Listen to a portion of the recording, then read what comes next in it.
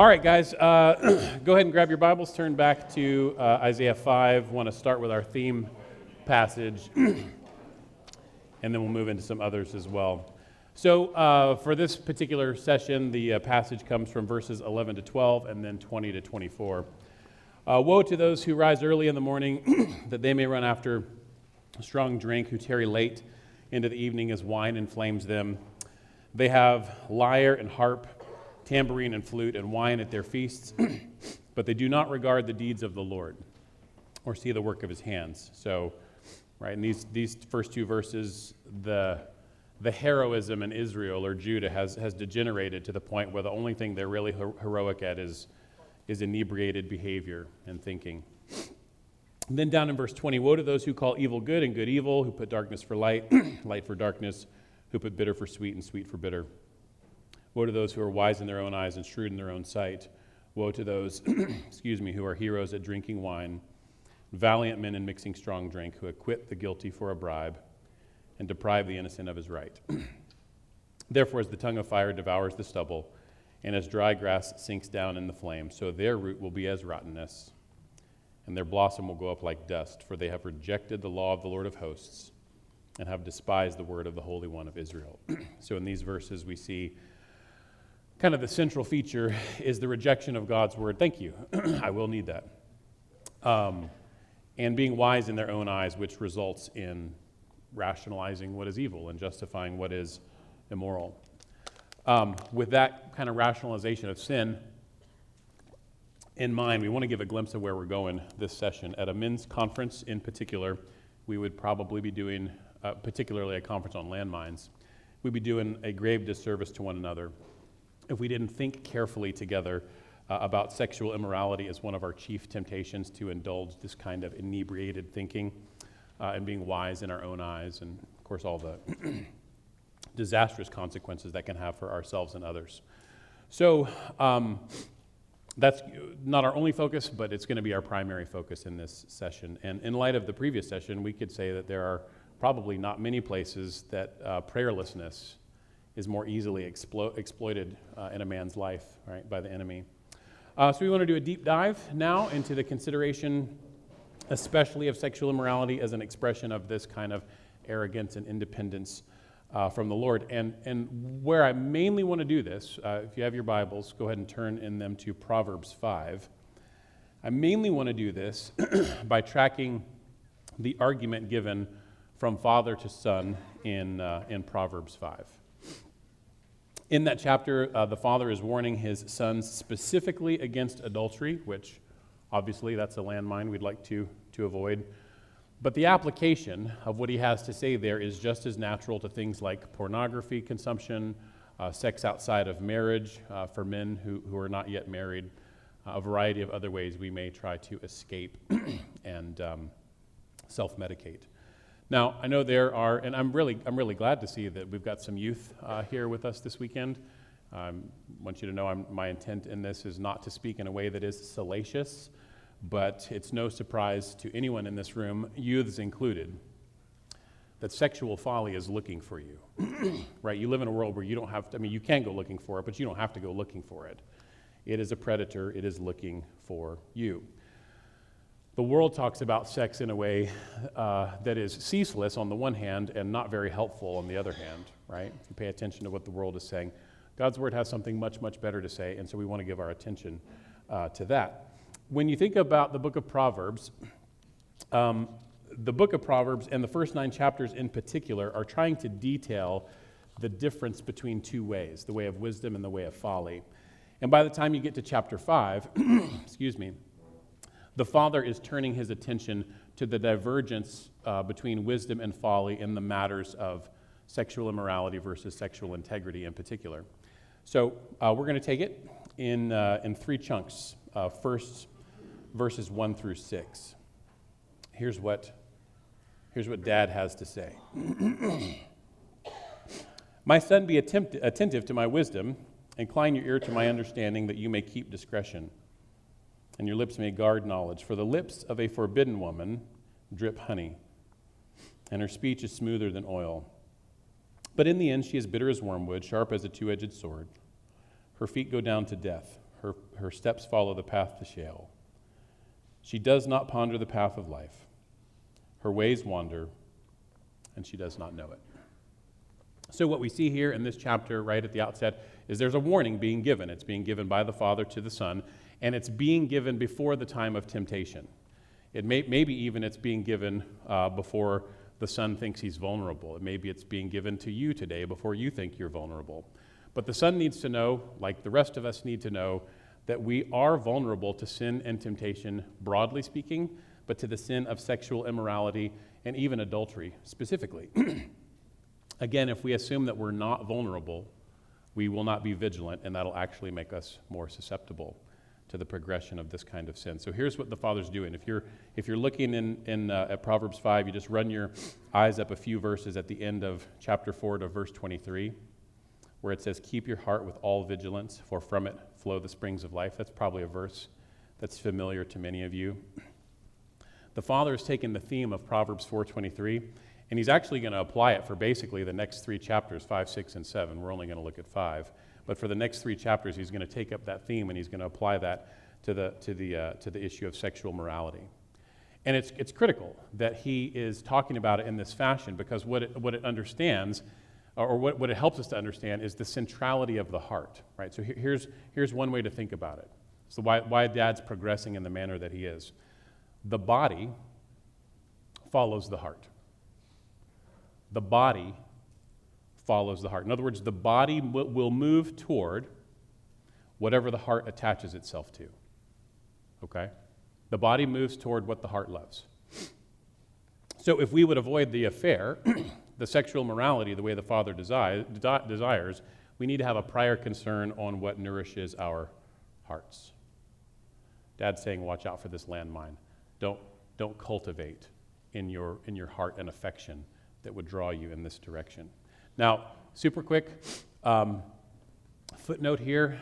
The way this is framed in the book of Proverbs, he's not saying that women are more predatorial than men, right? We know that. This is an instruction given from a father to a son, and in particular, the core issue is not what does the forbidden woman do, but to whom does the son attach his heart? That's the primary issue. In other words, it's not mainly a contrast between naive and innocent men and predatorial women. It's mainly a contest between lady wisdom and lady folly. Which one is the son going to unite his heart to? Which one will we unite ourselves to? If the son binds his heart to lady folly, as expressed in the forbidden woman, then what it will primarily show is that his heart is not attached to God. That's what it's mainly going to show. Now, the chief strategy of temptation that we see at work here is deception. I don't know if you noticed in verses 3 and 4, her lips drip honey. Her speech is smoother than oil, right? Deception. And yet, that was verse 3, verses 4 and 5, their end is bitterness and piercing and death. In other words, here's what Dad's saying to his son. Before he's tempted, he's saying, son, you're going to encounter this woman, and it's going to seem awfully enticing. She's going to appear smooth and sound sweet, but it does not end the way that you think it will. So, having said that, this attempted deception only succeeds, as we said, if his heart is willing to go along with the self-deception, which is why vigilance of heart is of primary concern, right? Heart before behavior. Now, so what that's going to lead us to do is we want to give a little attention to kind of 3 tactics of sin. We're going to do an anatomy of sinful self-destruction here. Three tactics of sin, and then we're going to look in the next couple of chunks of the passage at the Father's countermeasures to these tactics. So here's the first tactic of sin that we see at work in this passage. Sin seeks to cultivate our participation in our own destruction by going to work on self-pity and pride. It seeks to cultivate our participation in our own self-destruction by going to work on self-pity and pride. So, for example, life gets hard, and we may find that we begin to bathe our woundedness, our sense of hurt, disappointments, all of which may be genuine, in self-pity. That may begin to breed a sense of what I think I deserve as contrasted with what I'm actually getting. And I might even begin to think, this is when it gets really dangerous, I might even begin to think, I'm the only one who really and truly sees the situation for what it is, right? Take it down into my echo chamber of self-pity, and I'm the only one who truly sees. Maybe even God doesn't really see, right? And that can fuel this self-reliance that we were talking about in the last session. And where that pits me in my self-assessment versus God's assessment of me, I can begin to nurse that self-pity in hiding and secrecy. Maybe at first it's just in the inner thoughts, right? The inner monologue. But leave that unchecked long enough, and actions may start to peek their head out of the ground to see what we can get away with, to kind of nurse that self-pity, right? To medicate. And so rather than repent, rather than return to the Lord, we make increasing prescriptions for our own life that result a little bit more and a little bit more and a little bit more to bondage to sin. In the case of adultery specifically, the first time that appeal is reciprocated by another person, that moment is supercharged with buzz, electricity, excitement. Let me be absolutely clear. If you are on the cusp of adultery specifically today, and maybe there's someone here who is, that is not love. It may feel like it, but it is a pale imitation. It is fueled by lust, and lust is fueled by discontent, which Clay, again, did a great job of expounding for us last night. Lust always wants what it does not have. It is always angling for more than last time. That's why one look at pornography is never enough. That's why masturbating one time does not kill the desire.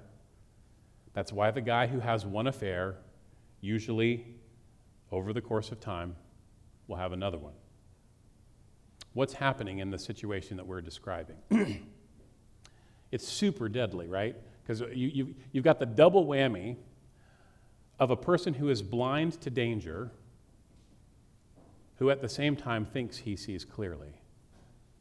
That's the most dangerous kind of blindness to have, right? It's one thing to be blind and know it and so ask for help.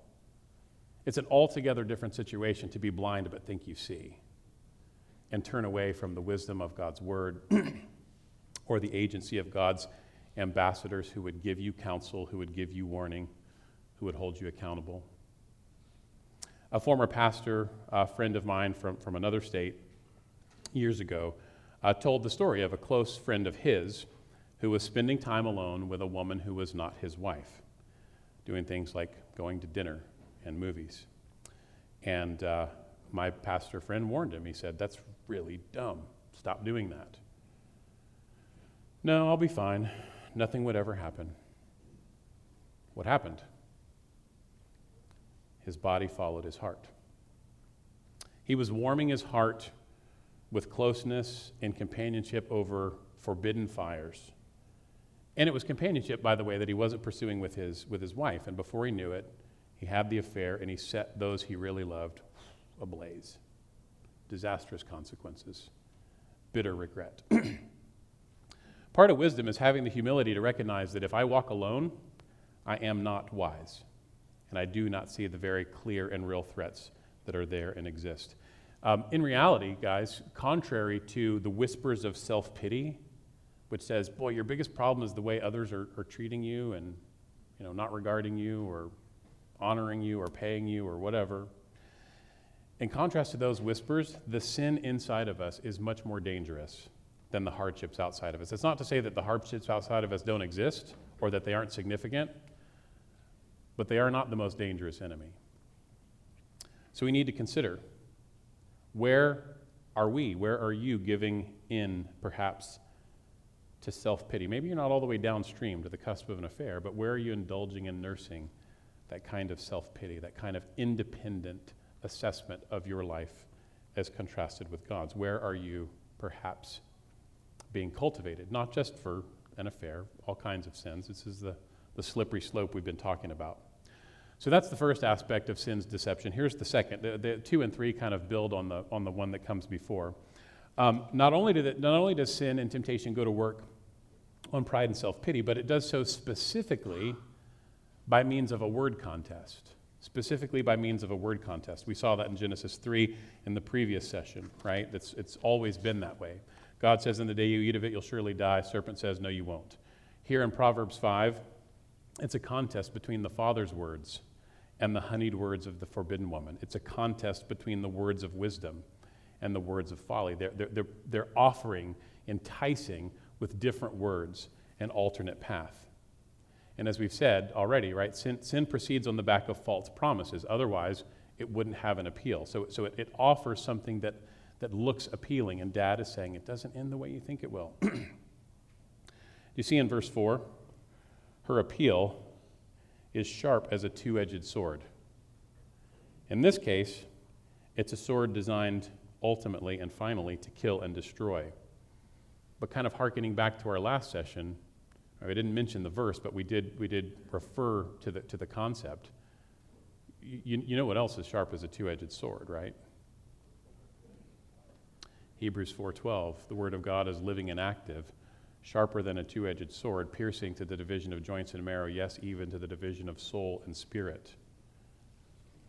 This sword pierces, it cuts, it performs surgery, but it does so to remove folly and to heal. And here's the issue, the word contest. We will all be cut by one word or the other. We'll be cut by false words and false promises, or we'll be cut by true. The question is, will we be cut to pieces or cleansed of folly? Howard Hendricks was a much beloved Bible professor, New Testament prof at Dallas Seminary for decades and decades. And over the course of his ministry there, he had the sad opportunity, to minister to 246 fallen pastors, and this fallen into sexual immorality. That's a sad ministry to undertake, isn't it?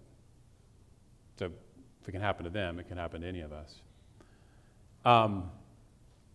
He passed away a few years ago, but he collected his findings from working with these guys over the course of many, many years, and he distilled his findings into 4 key themes, right? There were 4 common themes that were almost universally true in the case of these 246 fallen pastors. It would be interesting to talk about all of them. The one that I want to mention now, he said, each of the men had made himself more vulnerable by basically ceasing to have a regular time of prayer, Bible reading, and worship. Personal prayer, personal Bible reading, and worship. Now think about that for a second. What he didn't say, and what was not true, is that these men completely disengaged the word. What happened instead, right? So they're professional pastors. They're doing a lot of stuff with the word, but their relationship to the word became professionalized. It became third person. It became analysis, not adoration. It became telling the congregation about him and not inviting that relationship deep into the bosom of his own soul. These pastors, guys, this sin is so slippery. Handling the oracles of God as a means to some other end than primarily enjoying God himself. Isn't that right? You take the greatest treasure and use it in the service of an idol. Maybe trying to impress other people. It's not just pastors who are at risk, right, with how they handle the word and allow the word to handle them. It can happen to any of us. Sometimes maybe we wait until the moment of desperation to make an appeal to the word like some kind of talisman, right? At that point, it's often too late. Here's aspect number 3 of sin's deception. So, it goes to work on pride and self-pity. Does so by means of a word contest. But again, as we've been indicating now, this context seeks to cultivate slow and subtle drift, slow and subtle compromise. Again, if the enemies of our soul went 0 to 60, if they showed up and said, "This is what I'm aiming to do with you," we wouldn't fall for it, right? It'd be too obvious. The world, the flesh, and the devil are playing the long game, right? It's death by degree. They don't want you to see where things are going so that you are comfortable making the next little compromise.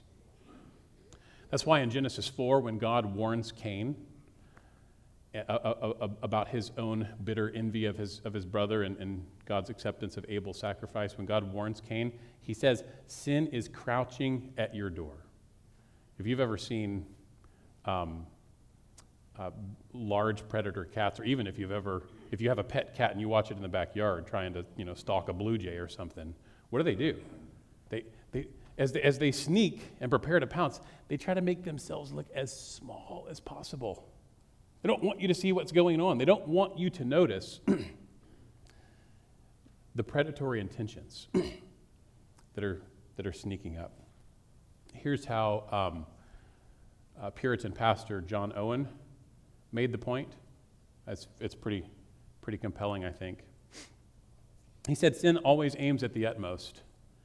Every time it rises up to tempt or entice, if it has its own way, it will go out to the utmost sin in that kind.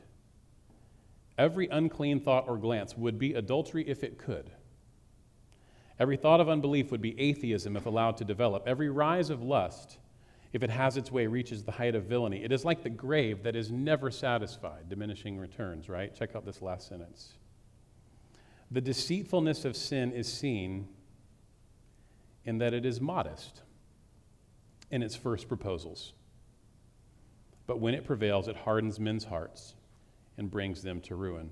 So here's what we can't do. We cannot keep sin at bay by feeding it. One of the most foolish things I might ever attempt is to think that I could indulge just a little bit of sin and not be changed into the kind of person who wants more. Right? That's what diminishing returns invites. If I indulge a little, I am changing myself into the kind of person who has an appetite for more. Next chunk in Proverbs 5, so verses 7 to 14. This father's going to start giving his, if those are the warnings, here's the countermeasures, or at least the first wave. Verse 7, "And now, O sons, listen to me, and do not depart from the words of my mouth. Keep your way far from her, and do not go near the door of her house, lest you give your honor to others and your years to the merciless. Lest strangers take their fill of your strength, and your labors go to the house of a foreigner. And at the end of your life you groan, when your flesh and body are consumed, and you say, 'How I hated discipline, and my heart despised reproof. I did not listen to the voice of my teachers or incline my ear to my instructors. I am at the brink of utter ruin in the assembled congregation.'" So the first countermeasure from Dad is a defensive maneuver. Do you see that in verse 8? Stay far away. You're not as strong as you think you are. You're not as immune as you think you are. In fact, right, tying this to some New Testament passages, Paul and Jesus would say, do whatever radical thing needs to be done to cut off the access of these deceptive words into your life that go down to death. Paul, remember in 1 Corinthians 6, flee sexual immorality. Jesus more graphically in Matthew 5, gouge out the eye that causes you to sin. It's a grisly metaphor, isn't it? But it's saying do whatever you need to do to keep your way clear of Lady Folly's path. I had a student years ago. He didn't attend Christ Community, so nobody here would know him anyway. This was back before the days of smartphones. It was we were doing clamshells back then, and so his temptation to consume pornography was not facilitated by his phone, but it was facilitated by his laptop. And so we talked, and he was repentant and humbling himself, and And one of the decisions that he made and then followed through on, right, is very much in the spirit of what Dad is saying here, what Jesus is saying in Matthew 5. He dumped his laptop. It made his life very inconvenient. In order to write his papers, he had to go to the computer lab at the hours the computer lab was open. Or he had to borrow his roommate's laptop in the company of his roommate. Because he knew there's too much poison getting in. I've got to close that door. It made his life really inconvenient. But how much is convenience worth if it's costing you the numbing of your soul? Well, Dad also wants to help disabuse the false promises of the forbidden woman by showing their outcome, right? So this is so helpful. He does with his son, he examines with his son exactly the part of the picture that the enemy does not want us to look at. Do you see that in verses 11 to 14? That's bitter regret. When he says this isn't going to end well, this is what he's talking about. And when he comes to his senses, he does not fundamentally blame the forbidden woman. He doesn't even fundamentally blame God. You know who he blames? He blames himself. He says, here's my paraphrase of verse 13. I embraced the wrong words. I embraced the wrong words. That's what he says.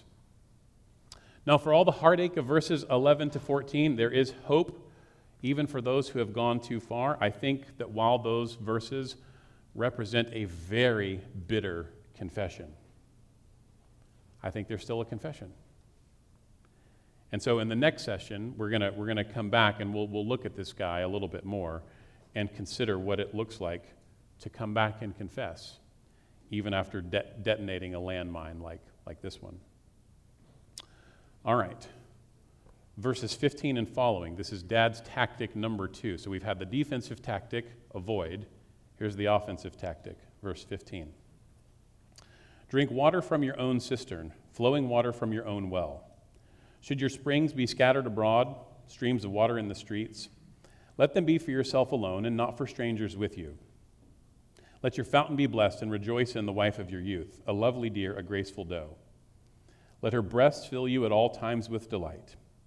Be intoxicated always in her love. Why should you be intoxicated, my son, with a forbidden woman, and embrace the bosom of an adulteress?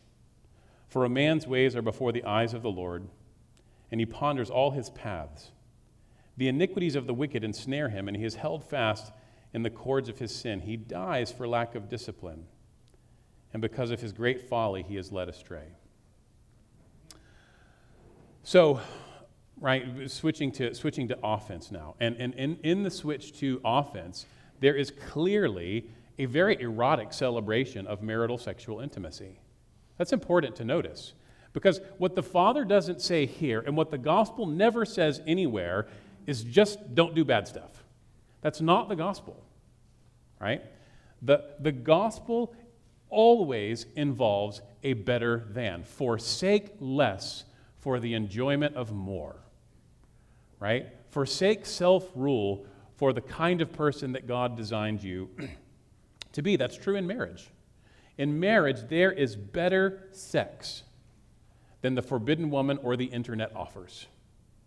And the gospel offers love and delight that is better still. So the warning is not a summoning to less again, but to more. Now, how is that the case with sex in marriage? How is sex in marriage better than what the forbidden woman offers or the pornographic image offers? It has to do with what sex means. And so I'm going to compress, I'm going to digest something that we could do in more detail. If you want more, I can point you to some sources. I think you guys do a good job talking about this here too. So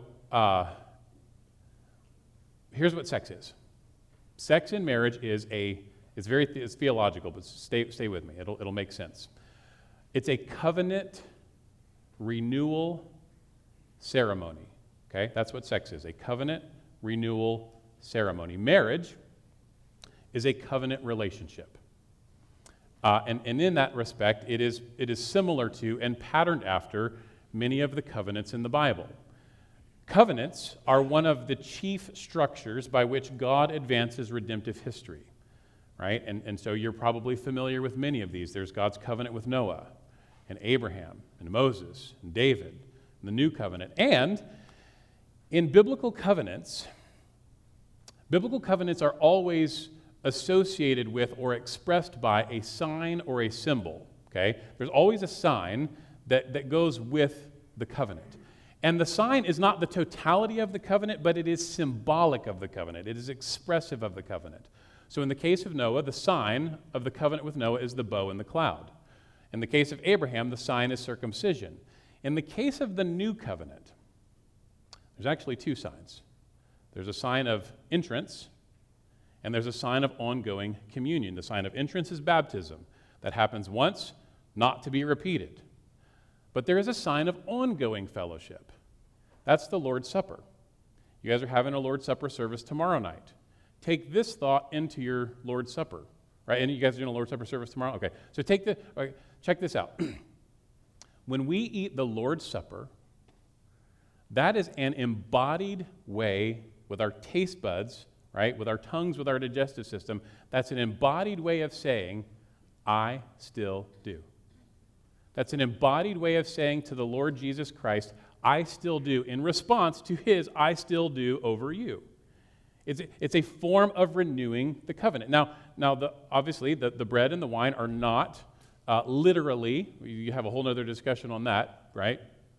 The bread and wine are not literally the body and blood of Jesus. They're symbolic of that. They're reflective of that. And so it's a sign that is symbolic of continued communion, right? Continued fellowship, continued participation in this relationship with Christ. Well, guess what's true of marriage? The covenant of marriage between a man and a woman, it is a covenant relationship.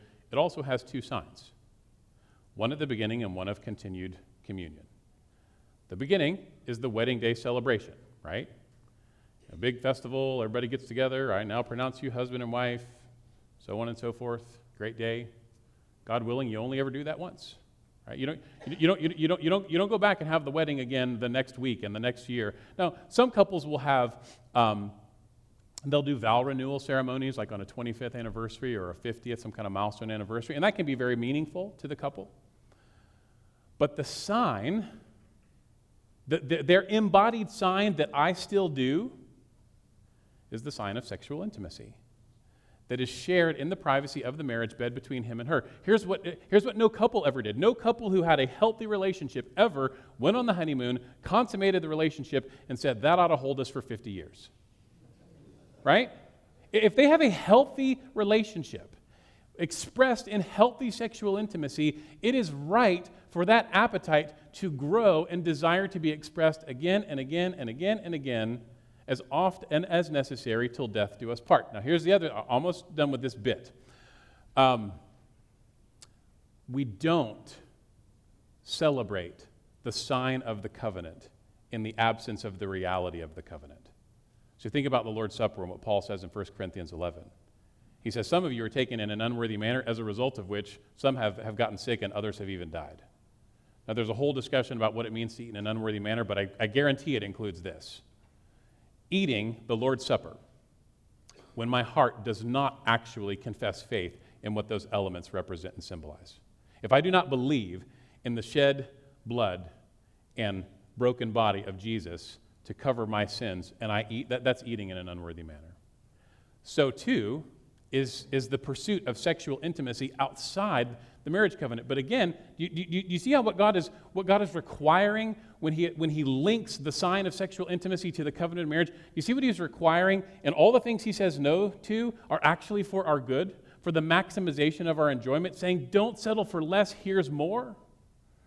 Don't be so easily satisfied. Sex is profound in marriage. It is meaningful. It is sacred. It is it's a big deal. That's why there's the prohibition on sex outside of marriage. And that's why there's a place for sacred delight with sex inside of marriage. Don't settle for less, son. So the first offensive exhortation in Proverbs 5, found in verses 18 to 20, is basically, delight in the wife of your youth. You know what Dad's saying here? He's saying, drink the good stuff, son. That's what he's saying.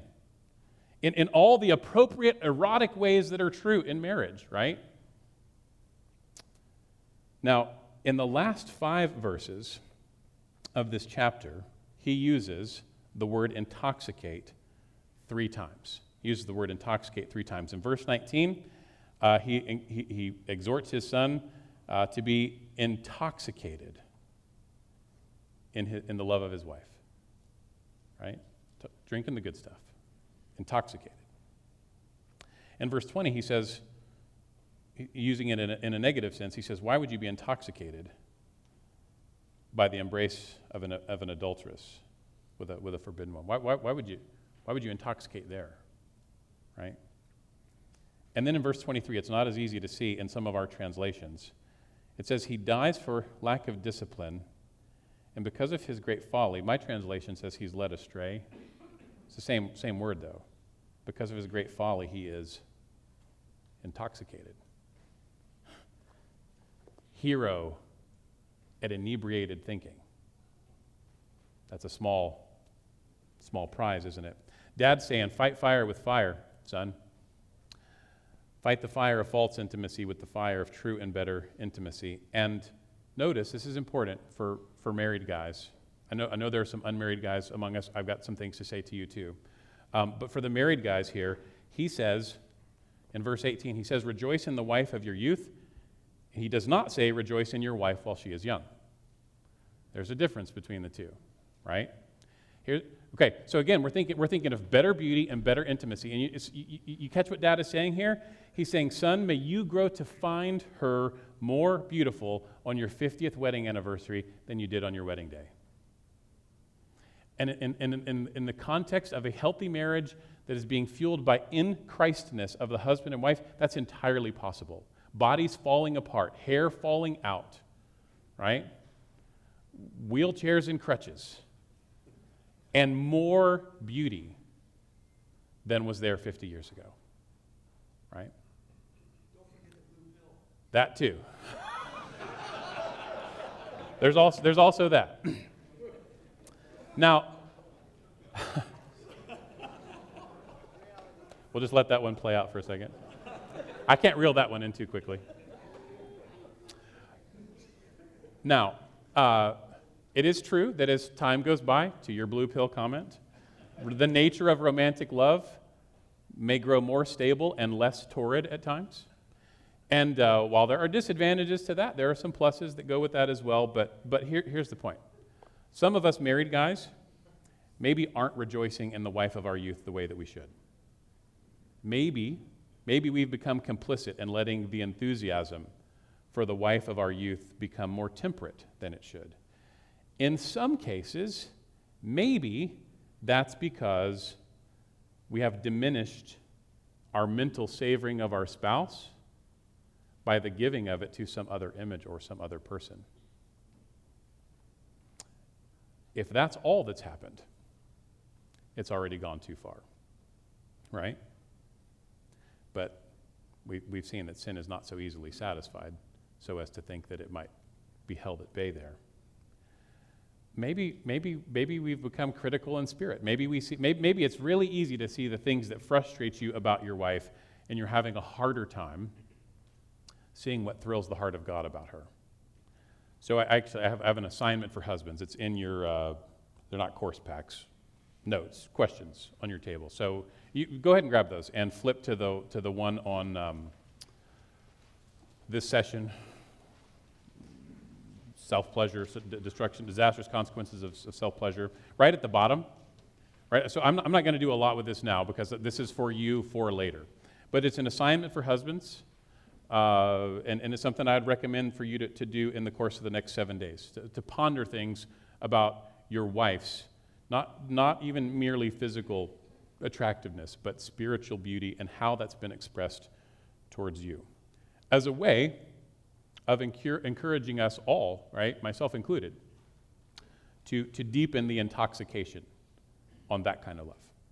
Okay, so just, that's there for your benefit. Single guys, what about you? I know there are some of you here. Single guy desires to be married. currently has no outlet for sexual passion, right? So what do you do with that? Desire to be married, desire to enter the context in which lovemaking is a beautiful thing in the eyes of God. What do you do with that?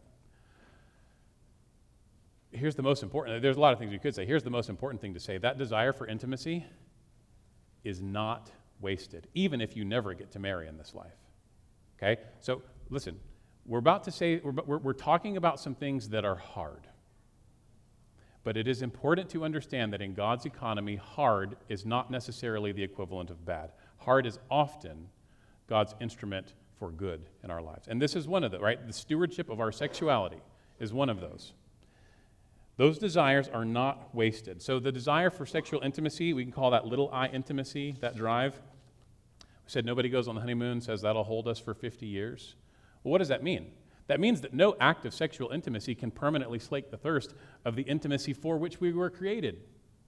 If we were going to put this in terms that C.S. Lewis might use to say, he would remind us that if nothing in this life can permanently fulfill the desires of your heart, you must be made for another world. In other words, this is true of everyone, our desire for intimacy, our desire for communion, our desire for companionship, which cannot perfectly be met in this life, is a pointer to the fact that we were made for capital I intimacy with Christ that will go on and on forever in the next life. So if you're single and you're not married and you're wondering, why in the world do I have this raging sex drive that I can't do anything with? Your sex drive is telling you the most important thing you need to know about yourself, which is the most important thing any of us needs to know about ourselves. We were made for intimacy with God. Does that mean the path is going to be easy? No. Does that mean that it will be free from hard? No. Does it mean that it will be worth it? Absolutely. Let's push it one step further. Not just single guys. Maybe somebody here today finds themselves tempted with a pattern of same-sex attraction. Maybe you share that with somebody, maybe you haven't.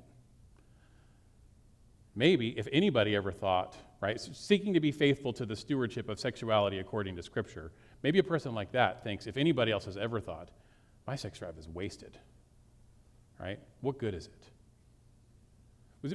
If that's you, if that's a pattern of temptation, a pattern of attraction, and you're seeking to steward that faithfully before the Lord, is that really, really hard to live in faithful celibacy before the Lord with that pattern of attraction? You better, yeah, it's hard. But your sex drive isn't wasted. Your yearning for intimacy, even in those circumstances, is telling you the most important thing about yourself. And so, right, as you move from the current era into the new heavens and the new earth, all that's going to be, the shadow is going to give way to fulfillment. Let me put it that way. Right? Jesus says in Matthew 22, in heaven there will be neither marrying nor giving in marriage.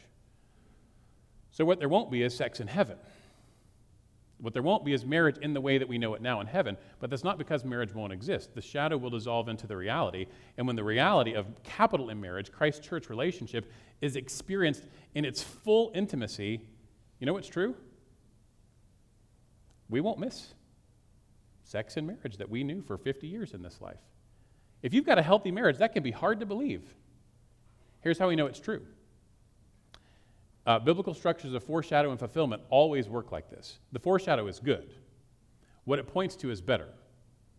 And when what it points to comes to pass, the foreshadow is eclipsed. Appreciated, but we don't desire to live under the terms of the foreshadow. Here's how I know this. So you guys live under the new covenant. Your coverage is under the blood of Christ. I'm very confident in saying that nobody here in the past week has really pined with agony or a sense of unfair treatment that you didn't get to take a goat or a bull to a priest in a temple for the slitting of its throat for the covering of your sins. You're not feeling shortchanged because you didn't get to do that, right? Why? Because the foreshadow was good in its time, but what it has pointed to is better, and when what is better is enjoyed, we can appreciate the foreshadow, but we don't pine for it. There's a day coming when that will be the case for all of us, and our drives for intimacy will be met by the one perfectly for whom they were made and to whom they point. So, Ray Ortlund, in his commentary, he puts it like this. I appreciate this succinct statement. He says, the Bible's not shy about sex. Its message is clear. Sexual folly destroys, sexual wisdom satisfies, and Christ is better than the best sex. I think that's very well put. Right? Now, because of Christ, so Christ is the best blessing. Because of Christ, remember David from Psalm 27 in the previous session? He wants the presence of God, but the presence of God is dangerous for sinners, so what do we do about that? And, okay, because of Christ, the presence of God is the very best blessing of all for the believer. Down in verse 21, it says, a man's ways are before the eyes of the Lord. He ponders all of his paths. Boy, life before the face of God, before the eyes of the Lord. That's a protective blessing for the obedient son. But that is a scary reality for the one who would attempt to hide and self-cover and indulge patterns of behavior in secrecy that are intoxicating in the negative sense of that word. So contrast that sense of hiding with, you remember the life of Joseph when he's sold into slavery into Potiphar's house, and Potiphar's wife keeps throwing herself at Joseph. Joseph has literal and multiple encounters with the forbidden woman. You remember what he said? This is verse 9 of Genesis 39, if you're a note taker and you want to jot that down. He said, how can I do this great wickedness and sin against God? In other words, in the tumult of being enticed by the forbidden woman, he's not forgetting God, but he is remembering God, and he is embracing the fact of life in the presence of God, even though he knows his life is about to get a whole lot harder for turning down Potiphar's wife, right? And it does. So Dad, Proverbs 5, wants the heart of the son to grow strong like Joseph's. If the heart is growing strong in that direction, there could be 20 forbidden women throwing themselves at you, and you would flee, because there would be no appetite for what is ultimately bitter fruit. So how is God's word specifically warning you in this session, whether it pertains to sexual immorality, some other form of self-pleasure outside of God's pattern for us? Where are you resisting the humility of fleeing sin? Where do you think yourself strong when you're weak? Where do you think you have sight where you're blind? Friends, when we look at a sin like sexual immorality, this is straight out of Proverbs 5, the beginning promises sweetness, the end is death.